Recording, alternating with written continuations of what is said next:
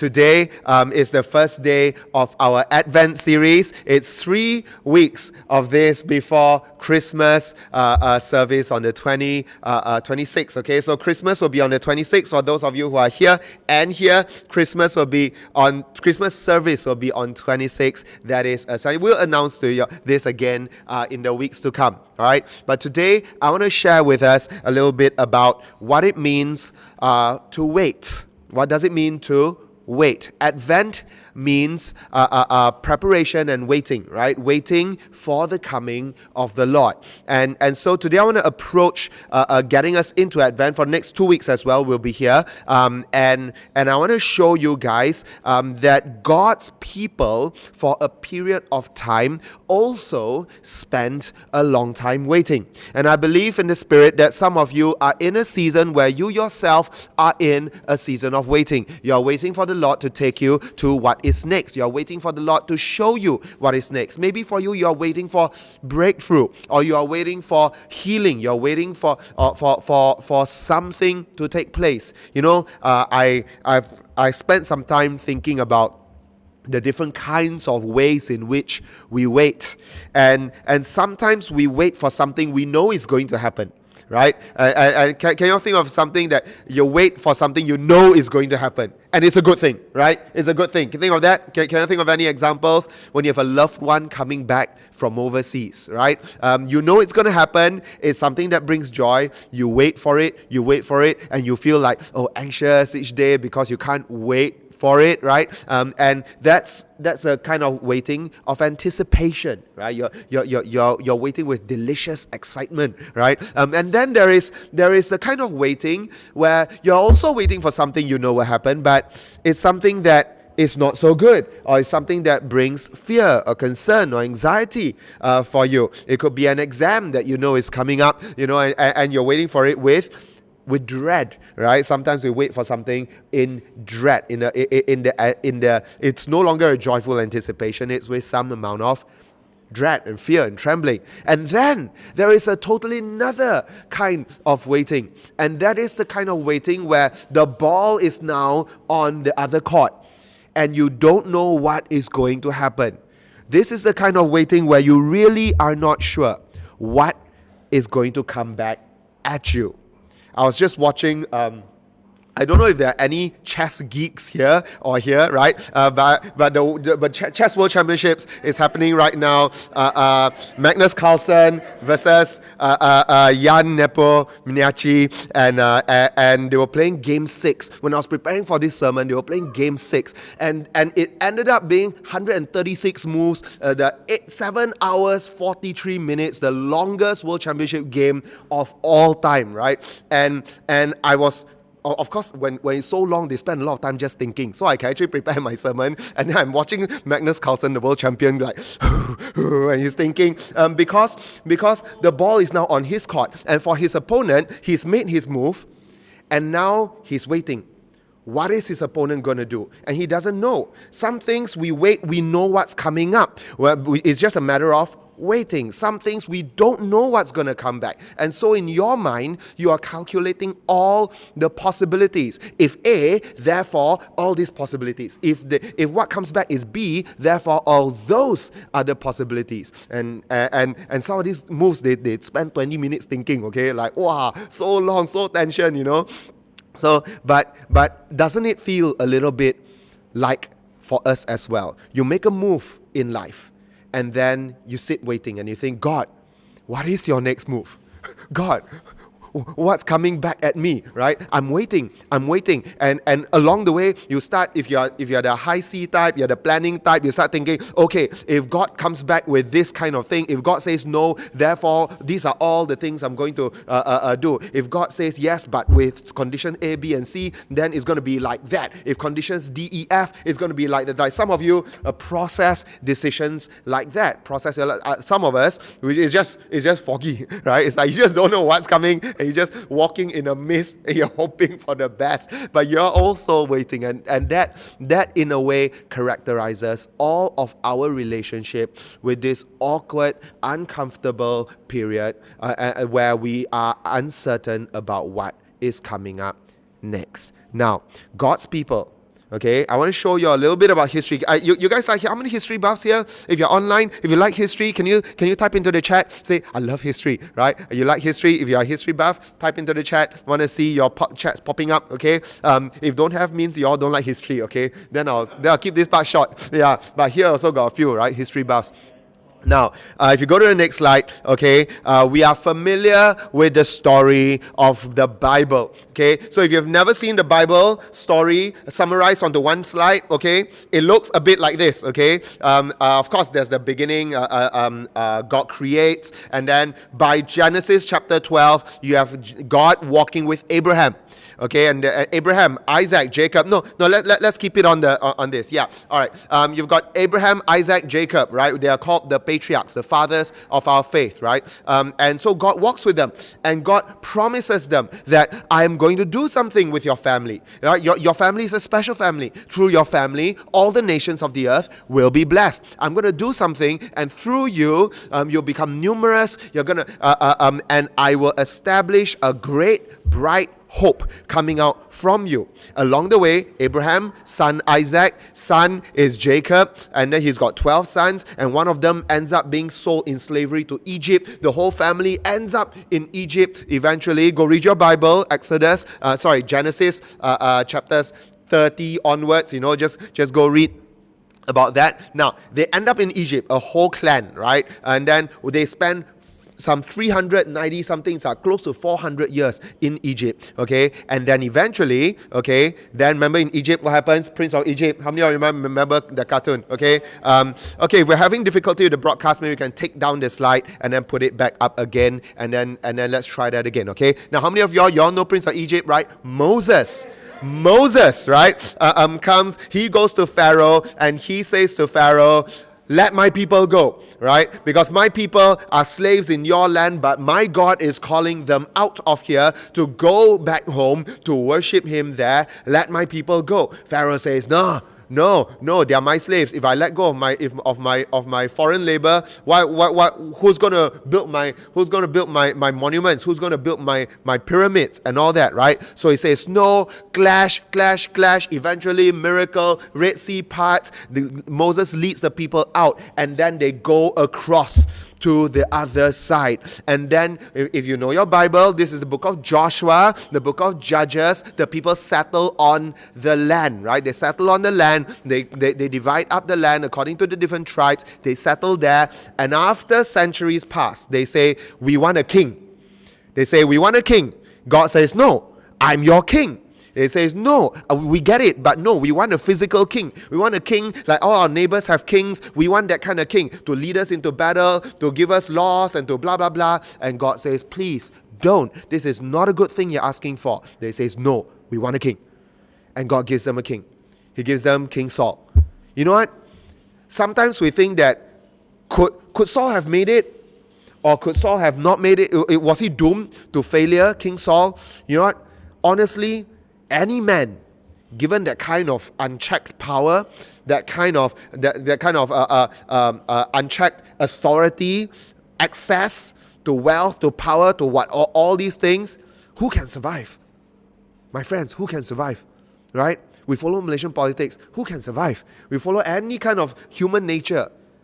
Who can survive that kind of thing? So Saul ended up being a very bad king, right?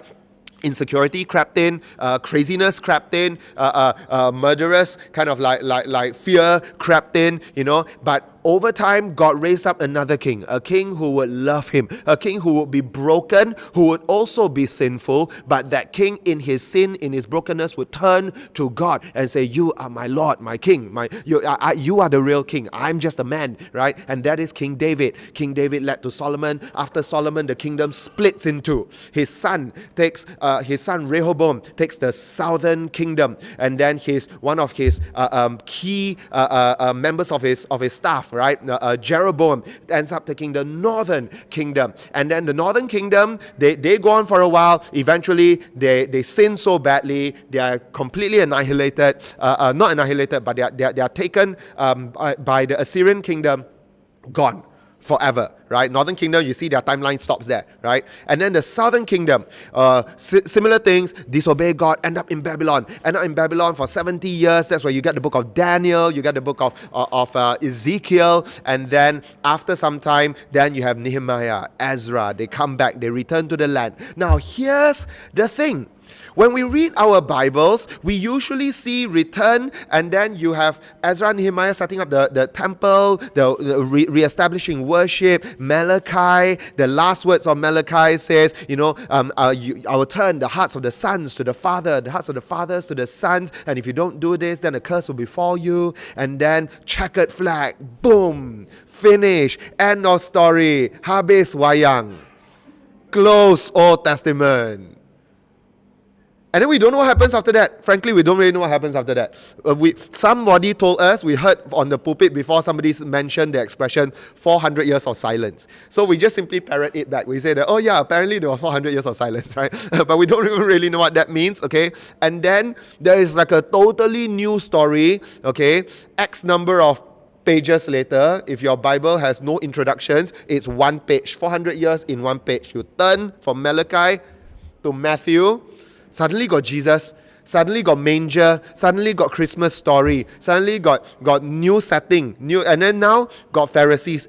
Why last time no Pharisees one? Why now got Pharisees? How come last time their society is ordered differently? Why now different? And then never mind lah. Ignore all that. That's history. Don't follow, right? Jesus, yay, Jesus, baby, manger, salvation, angel, shepherds. We have heard on high, right? And then suddenly, very quickly, we are ushered into Jesus in the desert, his ministry, his death, his resurrection, his ascension, church, go to the ends of the earth. And then it's like, wow, that's great. But it's like two different stories. And it cannot be two different stories. It has to be integrated. It has to make sense to each other. So I want to help you fill in what happens in that in-between space.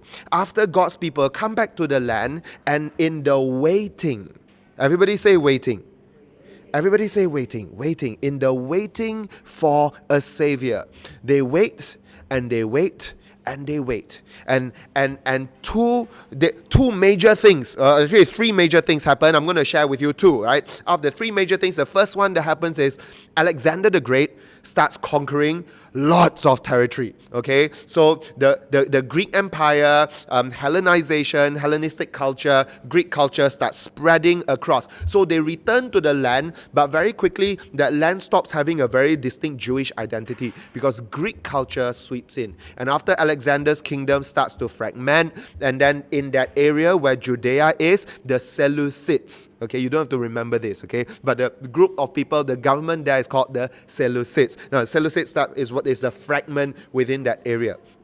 And so they are still being governed by some kind of like pseudo-Grecian type of kingdom. And then a few things happen. And I want to show you, because as the people of God are waiting for their Messiah, saying, Lord, we have returned to the land, but we are waiting for you to return to us. What is happening? And they're watching.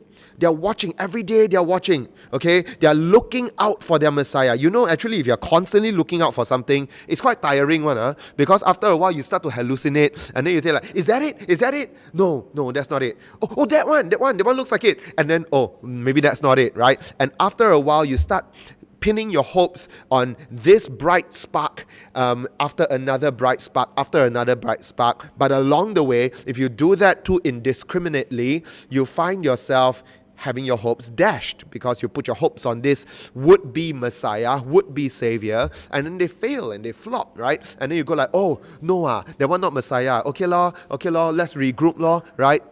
Maybe God say not yet, ma, and then you regroup and you wait. Now, I want to share with you guys about three things I'm learning, even as I prepared for this sermon, three things I'm learning about waiting, and I want to show you these three things. So, is there a Bible verse after this? Oh yes, there are Bible verses, lots of Bible verses. So I shared with you all that they are waiting, right? Waiting, okay? They are waiting, but what are they waiting for? What are they waiting for? They're waiting for a bunch of all these things. So I'm going to rattle off for you guys 7 slides of Bible verses, okay? God spoke to Adam. Long ago, God spoke to Adam. He said, I will put enmity between you and the woman, between your offspring and hers. He's speaking in this, actually, strictly speaking, he's speaking to the serpent. Okay.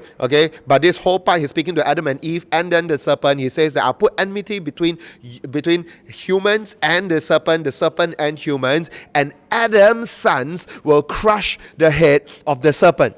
So one thing we know, who we are waiting for, okay, is that we are waiting for one who will crush the head of the serpent.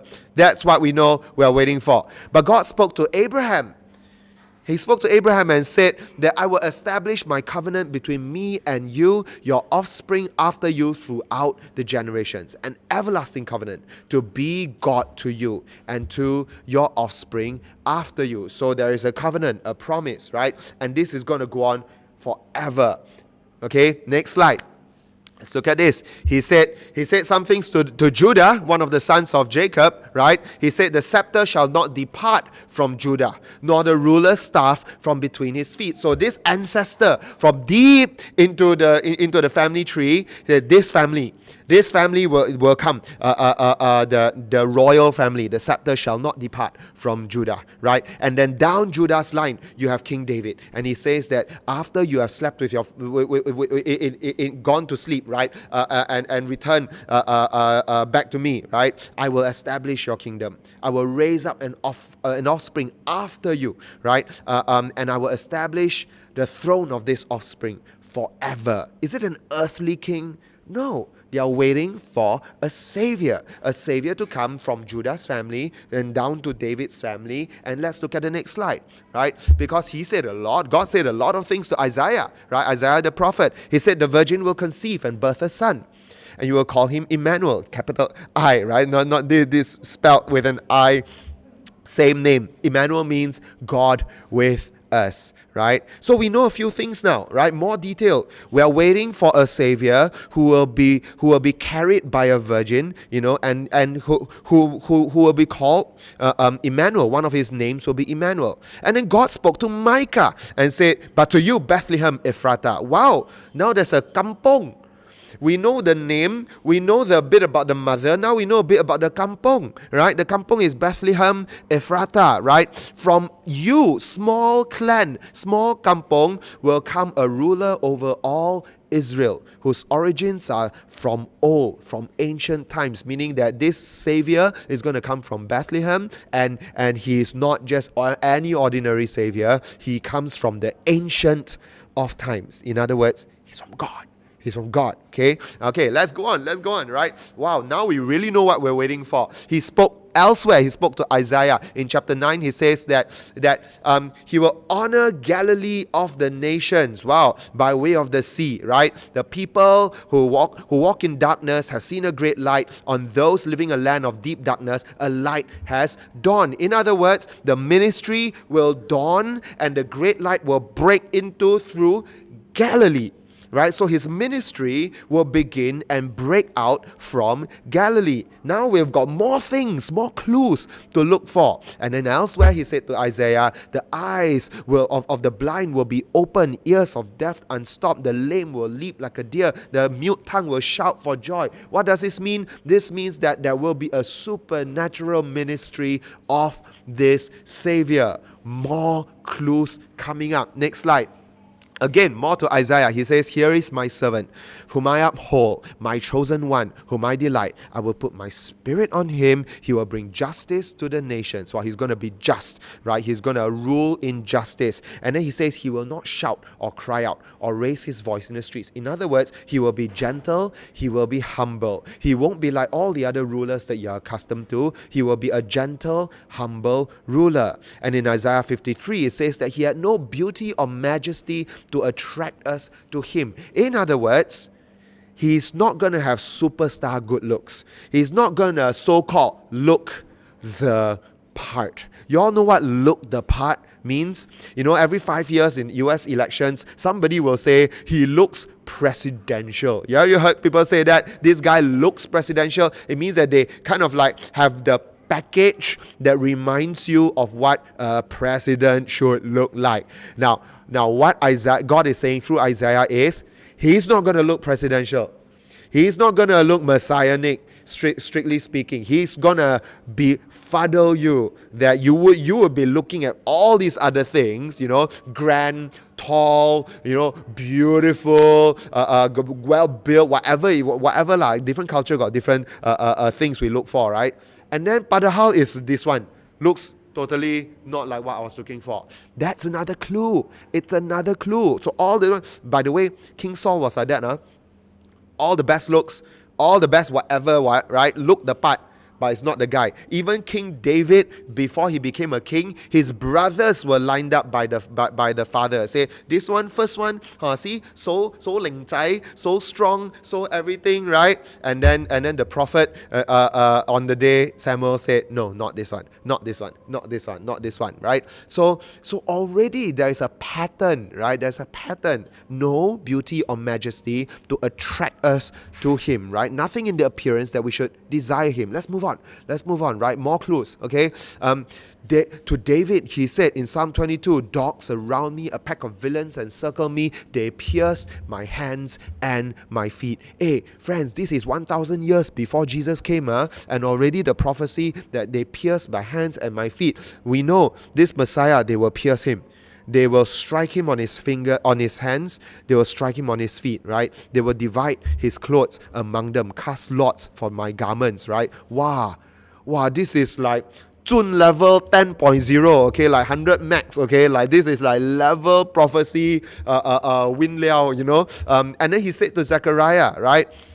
See, your king comes to you, righteous, victorious, but lowly, humble, riding on a donkey, a colt, the foal of a donkey. We know this happened as well. You should be looking out for this. Not some grand hero on a white horse, right? Not yet anyway. You're looking for a humble savior, right? So one more, last one. Right? He says to Isaiah, in that day the root of Jesse will stand as a banner for my peoples, the nations. Somebody say nations. All the different tribes. By the way, nations here means ethnos. Ethnos. It doesn't mean political countries. It means that every people group with a unique language group, that's ethnos, right? Will rally to him. In other words, the whole world. And different cultures will all come to him. You got to be watching for someone who draws in all the nations. Not just some insulated Jewish hero, but someone whose heart is for the world. And then the last one, my favorite.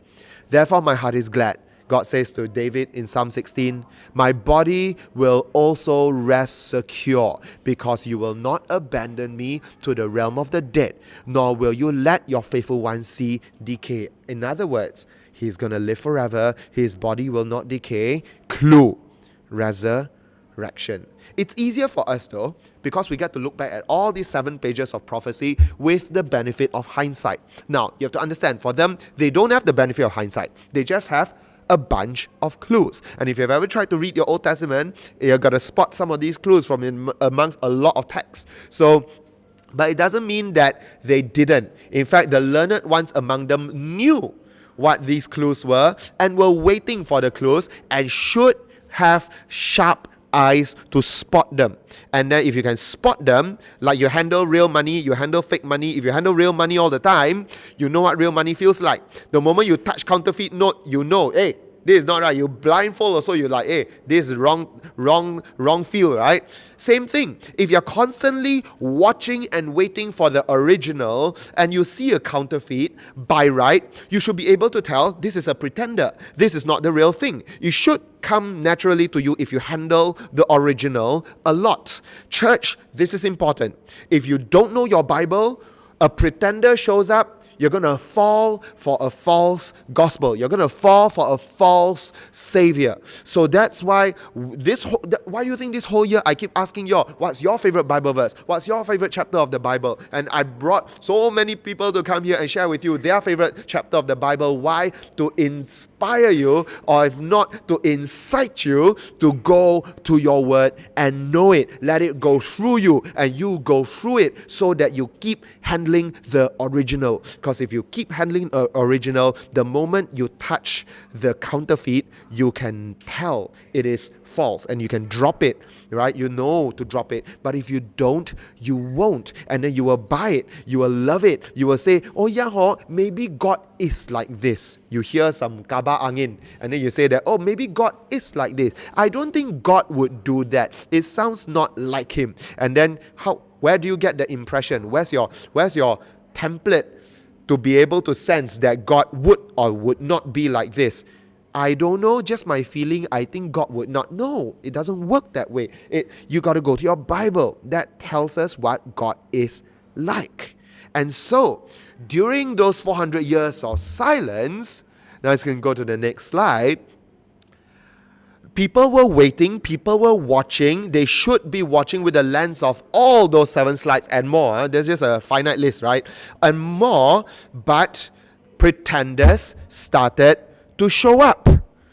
False hopes started to show up. And I want to show you now, right? 3 things I'm going to show you about waiting for a savior. Okay, so let's go to the 3 points. Pretenders, preparation, promise. Everybody say pretenders, preparation, promise. Okay, now there were 2 pretenders to the throne coming one after another. It's not that they styled themselves that I am the Messiah, right? It didn't quite happen exactly like that. But along the way, the people of God start waiting, hoping, longing for someone to save them. Remember when I talked to you about how Alexander's kingdom started to break apart? The Seleucids were controlling Judea, right? Now at that time, there was an emperor. His name was Antiochus IV. Okay, Antiochus IV. And this guy super dingam with the Jews lah. Okay, so the temple remember the temple in that Nehemiah, Ezra, they rebuilt this whole thing, right? That temple, Antiochus IV repurposed that temple as a quasi-Jewish pagan temple. Now, if you know the Jews, that is super cannot happen one, okay? You don't bring a foreign idol in, you don't do anything, and then to cap it off, he brought now you can feel the offensiveness. He brought a babi in there and he sacrificed the pig in the temple. Hey, guys, we live in Malaysia. Our neighbors also feel very strong about pig one, okay? Now, the Jews also feel very strong about pigs one, okay? So this was the worst possible thing, okay, that the Seleucids could have done, right? And Antiochus sacrificed a pig, right, at the altar, the holy altar of Yahweh, okay? Wow. And then what happens? Fight, Lord. And you know when they fight, who comes out on top? This family of a guy called Judah Maccabeus. Okay. Now I'm going to get into his story soon. Okay. But I want to show you this. If you click the next slide, there are 2 kinds of pretenders. And so the first one, now, friends, you all know this. When you wait and you wait and you wait and you wait a long time, you're going to have some kind of response, some kind of reaction against the waiting. And sometimes we wait until we settle. We settle for something less. We settle for a cosmetic approximation of what we were waiting for. This will do lah. Wait very long already. Very sian already. Maybe you're waiting for a house, right? Maybe you're waiting for a property. And then you wait until so long already. Then you say, this one is a bit smaller. The shape of this thing is just not so right. The access road is, but I'll take it lah. I will settle, right? And then some other times when we wait for something for so long, we decide, God, I'm done with waiting for you. I'm going to take matters into my own hands. I'm not going to settle. I'm going to strive. I'm going to do it my way. And then you sendiri go and do law, right? Everything is your own law. And now it's my way. I'm not going to follow you anymore, God. I'm going to do it. And then you end up in ruthless self-reliance. You're doing everything yourself. It's going to be your way or the highway, So I'm going to walk you into this because you know what? The 2 pretenders that showed up during these 400 years of silence, one of them incited and brought out the settling. And they became a cosmetic approximation of the Messiah. The other one brings out the striving self-reliance of God's people so that they became a picture of ruthless power-grabbing, hungry for myself to win, okay? And this is what happens when you wait too long and you say that, God, I'm done. When you say, God, I'm done with your vision for me, I'm going to either settle or I'm going to strive on my own strength. So, what happens when God's people settle? I want to show you this guy. Remember Antiochus IV? Right? He sacrificed the pig, okay? Now, 2 Timothy 3 has something to say about this pattern. Okay, he says, mark this, there will be terrible times in the last days. People will be lovers of themselves, lovers of money, boastful, proud, abusive, disobedient to their parents, ungrateful, unholy, without love, unforgiving, slanderous, without self-control, brutal, not lovers of the good, treacherous, rash, oh my God, such a long list, conceited, lovers of pleasure rather than lovers of God. And then get this, hear this, right? Having a form of godliness but denying its power.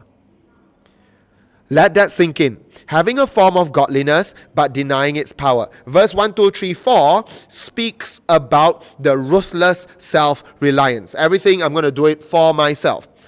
Verse 5 speaks of the approximation that is only very cosmetic. Only the outside looks like God's plan, but it's not. Having a form of godliness, but denying its power. And have nothing to do with both these types of pretenders, okay? So pretender number 1, let's look at it, right? The Hasmonean dynasty came up, okay? So a bit of history, okay? This guy here on your screen, his name is Judah Maccabeus. And everybody say Judah Maccabeus. Judah Maccabeus, his family is known as the Maccabees. So if you come from a Catholic background, you will know that in your Catholic Bible, there are some deuterocanonical books, and one of them is 1st Maccabees, another one is 2nd Maccabees. Okay, I'm not preaching from 1st, 2nd Maccabees today, so please don't pick up the stones and stone me, okay? But Judah Maccabees, those two books tell the historical story of the Hasmonean dynasty. Judah Maccabees arose, fought and led an uprising and insurrection against Antiochus IV, the guy who sembelih the babi in the temple, right? Okay, and they actually won. And they took over that territory in Judea. And they established their own family kingdom there. Judah, now I'm going to cut the long story short. They reigned in Judah some 180 plus years, maybe 190 something if I'm not mistaken, just under 200 years. Hey, 200 years is very long. It's actually very long, you know. It's quite fantastic. 2020, 21 now, 200 years ago is 1820s, you know. It's literally saying like King Louis XIV in France reigned until today, his family. Hey, that's quite long way. That's quite long. So don't pandang rendah dynasty. The last 200 years is quite something. I want to tell you a bit about this dynasty. Let's click next slide. They defeated the foreign oppressor. Check. They're waiting for Messiah, right? Check. Defeated foreign oppressor. Check. Restored Israel's pride. Check. Was he a religious ally? Yes. You know what the Maccabees did? They cleansed the temple. And the people of God were waiting that the Savior will come and cleanse it. That He cleansed the temple from that abominable act of the sacrifice of the pig, right? They cleansed it. He became a religious ally to the religious crowd. He's a military ruler, right? Insurrectionist. But he became an ally, right? He became the political side that lends voice to my views and my faith. Wow, I sokong this guy, right? He was a religious ally. And then some more same ethnic, same cultural identity. Wow, check.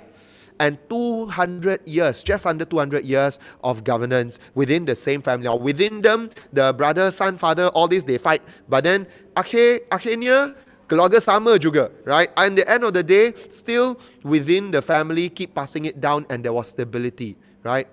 Sounds good, ma? Don't you think that this sounds like they are the God finally sending the Messiah?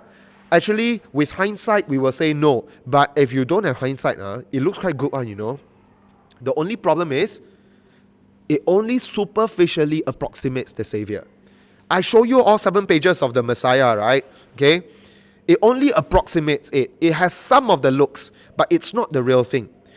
What was the main thing that it lacked? It did not carry God's spiritual DNA. It didn't.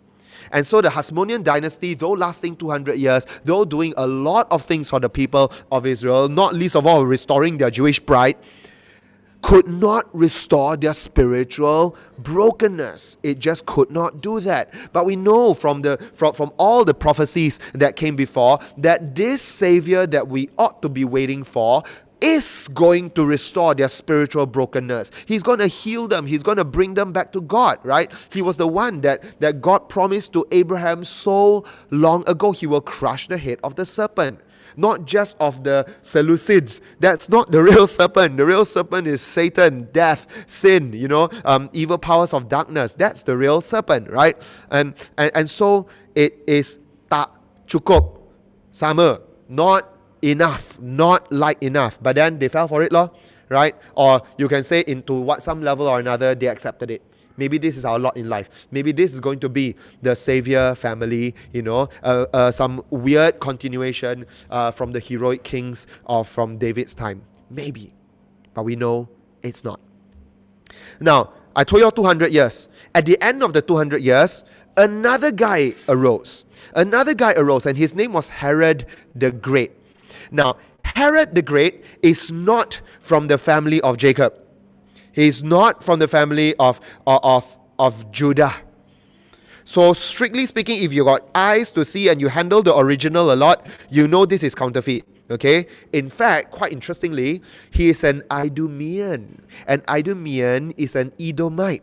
An Edomite is from the family of not Jacob, but his older brother, Esau. And so, this guy, an Esau descendant, partners with the rising Roman Empire. Greek kingdom is broken and super fractured. Roman Empire coming out. This guy, he sees that the wind is blowing towards the Romans. He goes to the Romans, and then with the Romans comes and takes down the Hasmonean dynasty. So one family, jatuh, a new kingdom rises up. The Herodian dynasty begins with this guy, Herod the Great. This is the Herod who killed all the baby boys when Jesus was born. This is that Herod, right? Let's look at him a little bit, because there's him, okay, and then there is his son. His son is also called Herod. His son is Herod Antipas. Okay, Herod Antipas was the Herod who killed John the Baptist, had his head cut off. Y'all remember that? Different Herod, Different Herod. The Herod who killed the baby boys, and the Herod who had John the Baptist beheaded. Father and son. Both shed blood. Both felt insecure about their position. Both would not accept anybody standing up against them. And so in order to crush the rival, kill. That's the DNA of the Herodian dynasty. There is one more, the grandson, okay, not Antipas' son, okay, but another son, punya son, okay, is Herod Agrippa. You all know Acts chapter 12, there is a king, and then he has all this delegation of people coming to give him flattery. Say, oh, a voice of a god, right? And then this Herod Agrippa, didn't correct them. He said, no lah, I'm not God lah. He didn't even say, ayah paise. He didn't even say anything. He just accept, wow, sure, people call me God. And then he had bowel problem, stomach problem, and then eventually he died. Everything broke open. Acts chapter 12. That Herod, 3 different Herods, 3 different generations, okay? Now, what did Herod the Great, the Akong, do? He grew the Judean infrastructure. Huge waterworks. He grew the temple, by the way. So it became really, in his time, infrastructure was this big thing, big mega project guy, right? And then he entrenched his grip on power. He became a huge religious sponsor because he enlarged the temple, the second temple, right? And then he connected them to an influential network of Romans, okay? Never mind that these guys are semi-oppressing these guys, but it's like, wait, I give you this rich patron, wait, you stay good to this brother, this big brother will look after you, have all the money to look after you. And he brought modernity. But what's wrong with the Herodian dynasty? Ruthless self-reliance. Jaga sendiri. So jaga sendiri that anybody who comes out, kill, right? Is this the Messiah we are waiting for? But sometimes in a very much more normal way, right? We are a bit like that, no? When we wait for God's way until cannot already, then we say, God, how come? They say, you know what? I'm so angry with God, I'm so angry with life, I'm so angry with everything, I'm going to do it my way. And once you do it things your way, you say that, my way, lor. I call the shots. I'm my own point of reference from here on. I do everything to save myself. And if people stand up against me, I'll find a way to get rid of them, whatever it is. And then unbeknownst to us, the spirit of Herod, I'm not being super spiritual, right? I'm just saying that the pattern of Herodian, grip on power creeps into our hearts and the way we do things. And we start to live and pattern ourselves after this kind of hope. But this kind of hope, my friends, is no hope at all. It's no hope at all. Let's look at the next slide, right? Because when you see that pretenders start coming up and we are, as we wait for a savior, we think that, I want to be like this, I want to be like that, I want a savior to be like this, Either you chase after something and strive for it, or you just settle for something which is just an approximation. God is saying that you have your eyes on the wrong thing, because what I want your eyes to be on is not on all of these heroes, and it's not even on the outcomes. It's not about arriving at some place. I want you to wait, because waiting is good for you. And we say, no, God, you got this wrong. Waiting is about the thing we are waiting for. Kan? You wait for the thing you're waiting for, right? And God says, no. Don't worry about the thing you're waiting for. I know some of you all have Lazada packages coming this afternoon and you're waiting for it and you're like, ayo, after service, better fast go back, If not, my neighbor have to receive my Lazada for me, my Shopee for me. Waiting in our minds is about the thing we are waiting for, but not to God. Ultimately, He will give you the thing you're waiting for.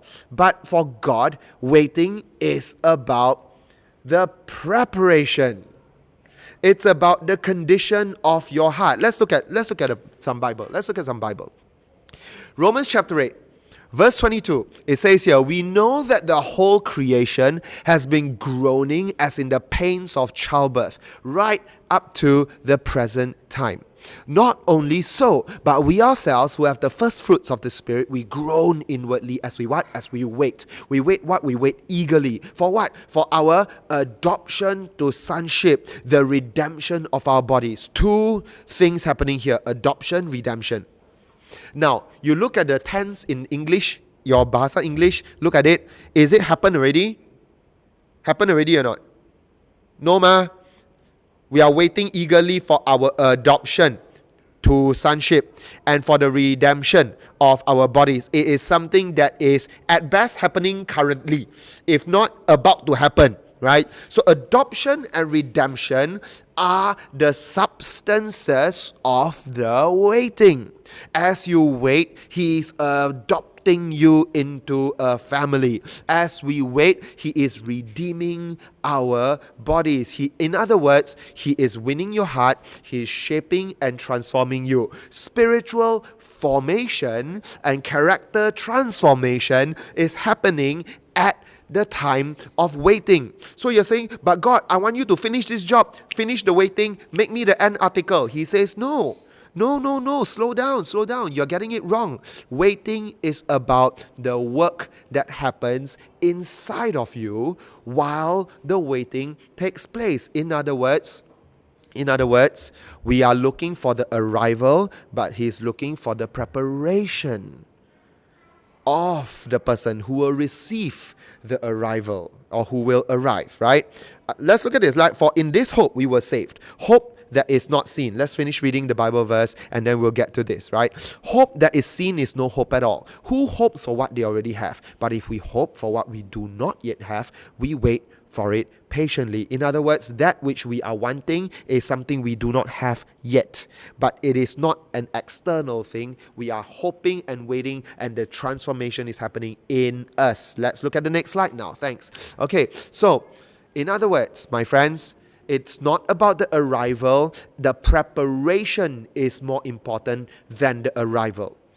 And sometimes we just want to see the outcome, right? And Trust me, the outcome will be good if you hang on God. Because what does he say? He says, abide in me and I in you. You will bear much fruit. Fruit that will last. Fruit that will abide.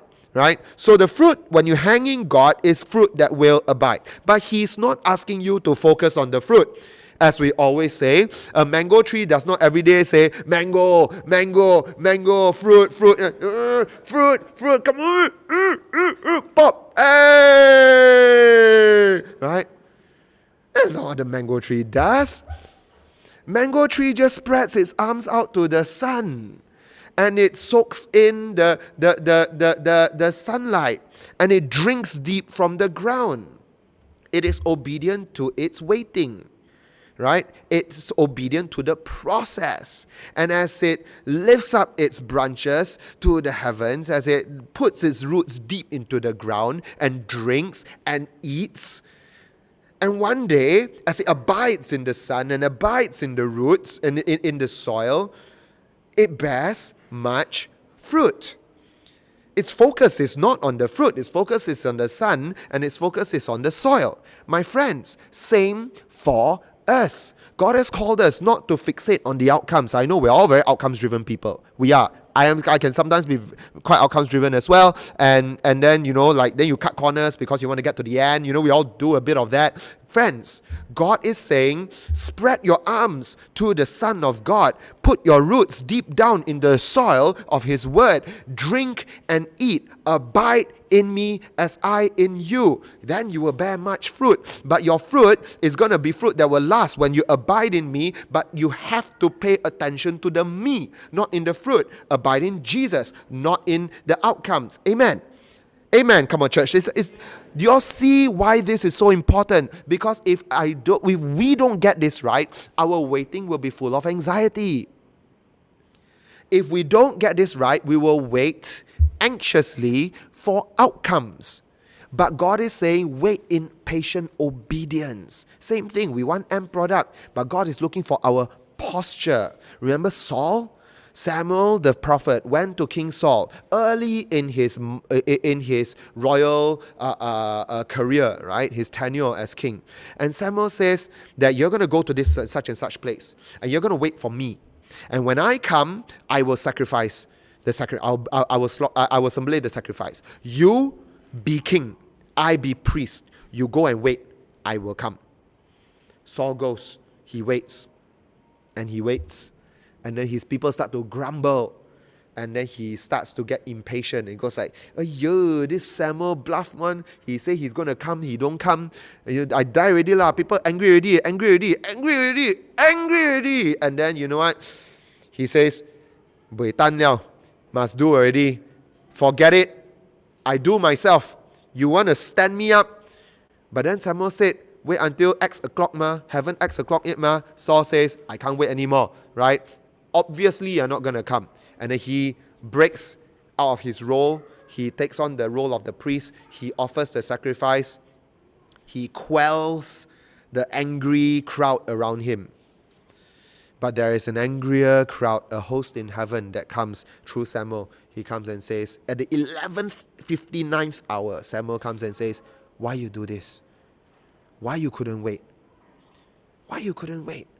Because Saul's eyes was on the outcomes. He's on like, I have to get this thing done by this time. And Samuel said, no, your job was to wait. That's all you had to do. If the outcomes fail, it's down to me because I'm the one who was late. It's my fault, not your fault. Your job is to wait. My job is to show up. Right? And Samuel said, and I showed up. I told you X o'clock. By X o'clock, I showed up. And then he says that now I know. And now the Lord can see your heart that you have no obedience. You will not wait for Him. You will do things your own way. You are your own master. From now on, the kingdom will be snatched from your hand. Wow. And so you see the decay of a king from that moment onwards. Very, very sad story. Very sad story. Friends, it's not just a king who will decay. If we can't wait in obedience, if we keep looking for all the bright, shiny things, and we are not prepared to wait and allow God to shape us in the waiting, it will also be a sad decay of a life It will be, because you will chase after everything like Saul. You will chase after everything for optics, for PR, for all these nice things to show the world that you are winning, because you say that I have to fake it till I make it, and you go lah. That's your life lah. And along the way, Samuel is going to say, the Samuel in your conscience will come and say, God says, why you cannot wait for me? Why you do things your own way, right? So, friends, waiting is not easy. I don't want to make light of it. Waiting is not easy. And along the way, while we wait, a lot of other pretend would-be saviors, all these would-be messiahs will come and dangle all their carrots in front of us. Be familiar with the original. If not, you will fall for the counterfeit. And along the way, keep your eyes not on the outcomes. Keep your eyes on the process of obedience and preparation that God is doing in your heart. Last point. When you look at all of these things and you are waylaid one way, waylaid another way, and you say, God, maybe it's like Judah Maccabees. Maybe that's the best we can do. Or maybe it's going to be like King Herod and his family. A little ruthless. But he built us the temple there. Very nice there. Maybe we can put up with a little bit of ruthlessness, but quite okay, right? He put us on the map, right? And then you start going from one place to another place. You began with God giving you a promise. You began with God showing you this is the blueprint. And maybe for some of us, for some journeys in your life, God has given you clearer signs, clearer indication, because He knows you're going to face headwinds and He knows you're going to waver. And if you're going to go young, God is going to say, I'm going to give you clear signs, clear, obvious signs, so that when you go young, you can remember. Some of us don't need the signs, okay? But some of us do, because we face different kinds of winds. Now, my friends, when you go young that time, go back to the promise, the blueprint.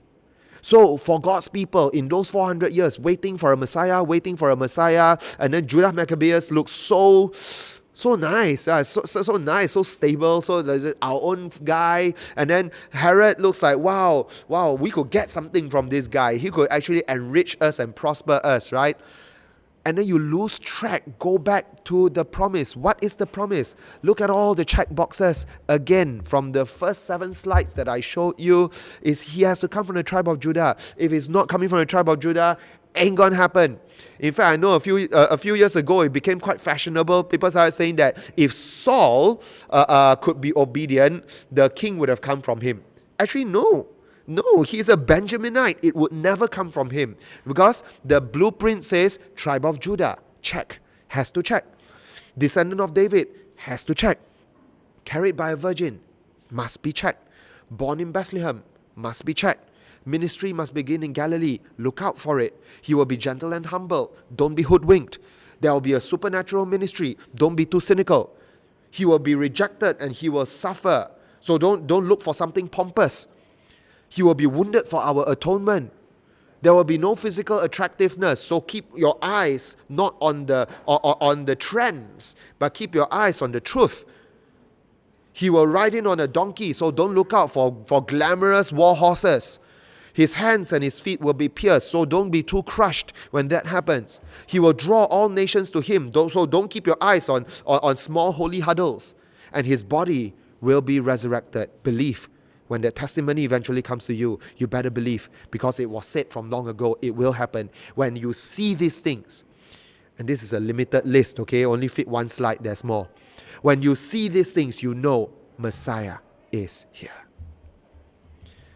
And for some of you, you received your own promises. God told you that this is the picture I want to show you. This is the picture I want to show you. This is the place I want to take you. And along the way, you have either settled for something less, or along the way, you have decided to ditch God and go and strive for it by yourself.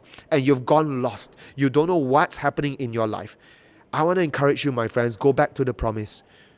Do you remember why you married that person that you're married to, even though you're so exasperated, you want to kill them, you want to push them off the balcony? And then you say, when we part tall last time, God gave us so many signs that we are right for each other, right? Go back to those signs. You know why? Because those signs are going to stop you from pushing your spouse over the balcony. That's why you need those signs. If it wasn't going to be so stressful, God didn't need to give you those signs. But because God knows marriage is going to be so hard, that He said, I give you this so that when this happens, you can turn back to the promise and say, the blueprint was clear. So even though I want to kill you, I will not, because I remember what God said. If you are in a workplace situation and you say, God, I want to quit. I've typed out my resignation. I'm just going to click send and this is over, right? But remember those days when God led you so supernaturally to that job. He landed that job to you against all possibilities, against all hope. And then He said, you don't leave until I tell you to leave. And then His voice is trying to break through all the noise right now and say, I haven't told you to leave. Why have you typed out a resignation letter? Right? I haven't spoken. Why are you speaking? And maybe it's because He knew it was going to be so hard that He gave you that promise and that clear sign and visual from the start, so that you hold it and remember it all the days in your tenure. Friends, you're waiting, and I know it's hard. I'm waiting for things, and it's hard too for me. And maybe you're waiting for something in regards to your family. You're waiting for someone to receive the Lord. You're waiting for someone to be healed. You're waiting for your body to be resurrected in one way or another because something is just not right. You're waiting for a relationship to be healed. You're waiting for a financial breakthrough. You're waiting to get a big break at work. You're waiting for something. Maybe you're waiting for an answer, and it feels so long and so hard.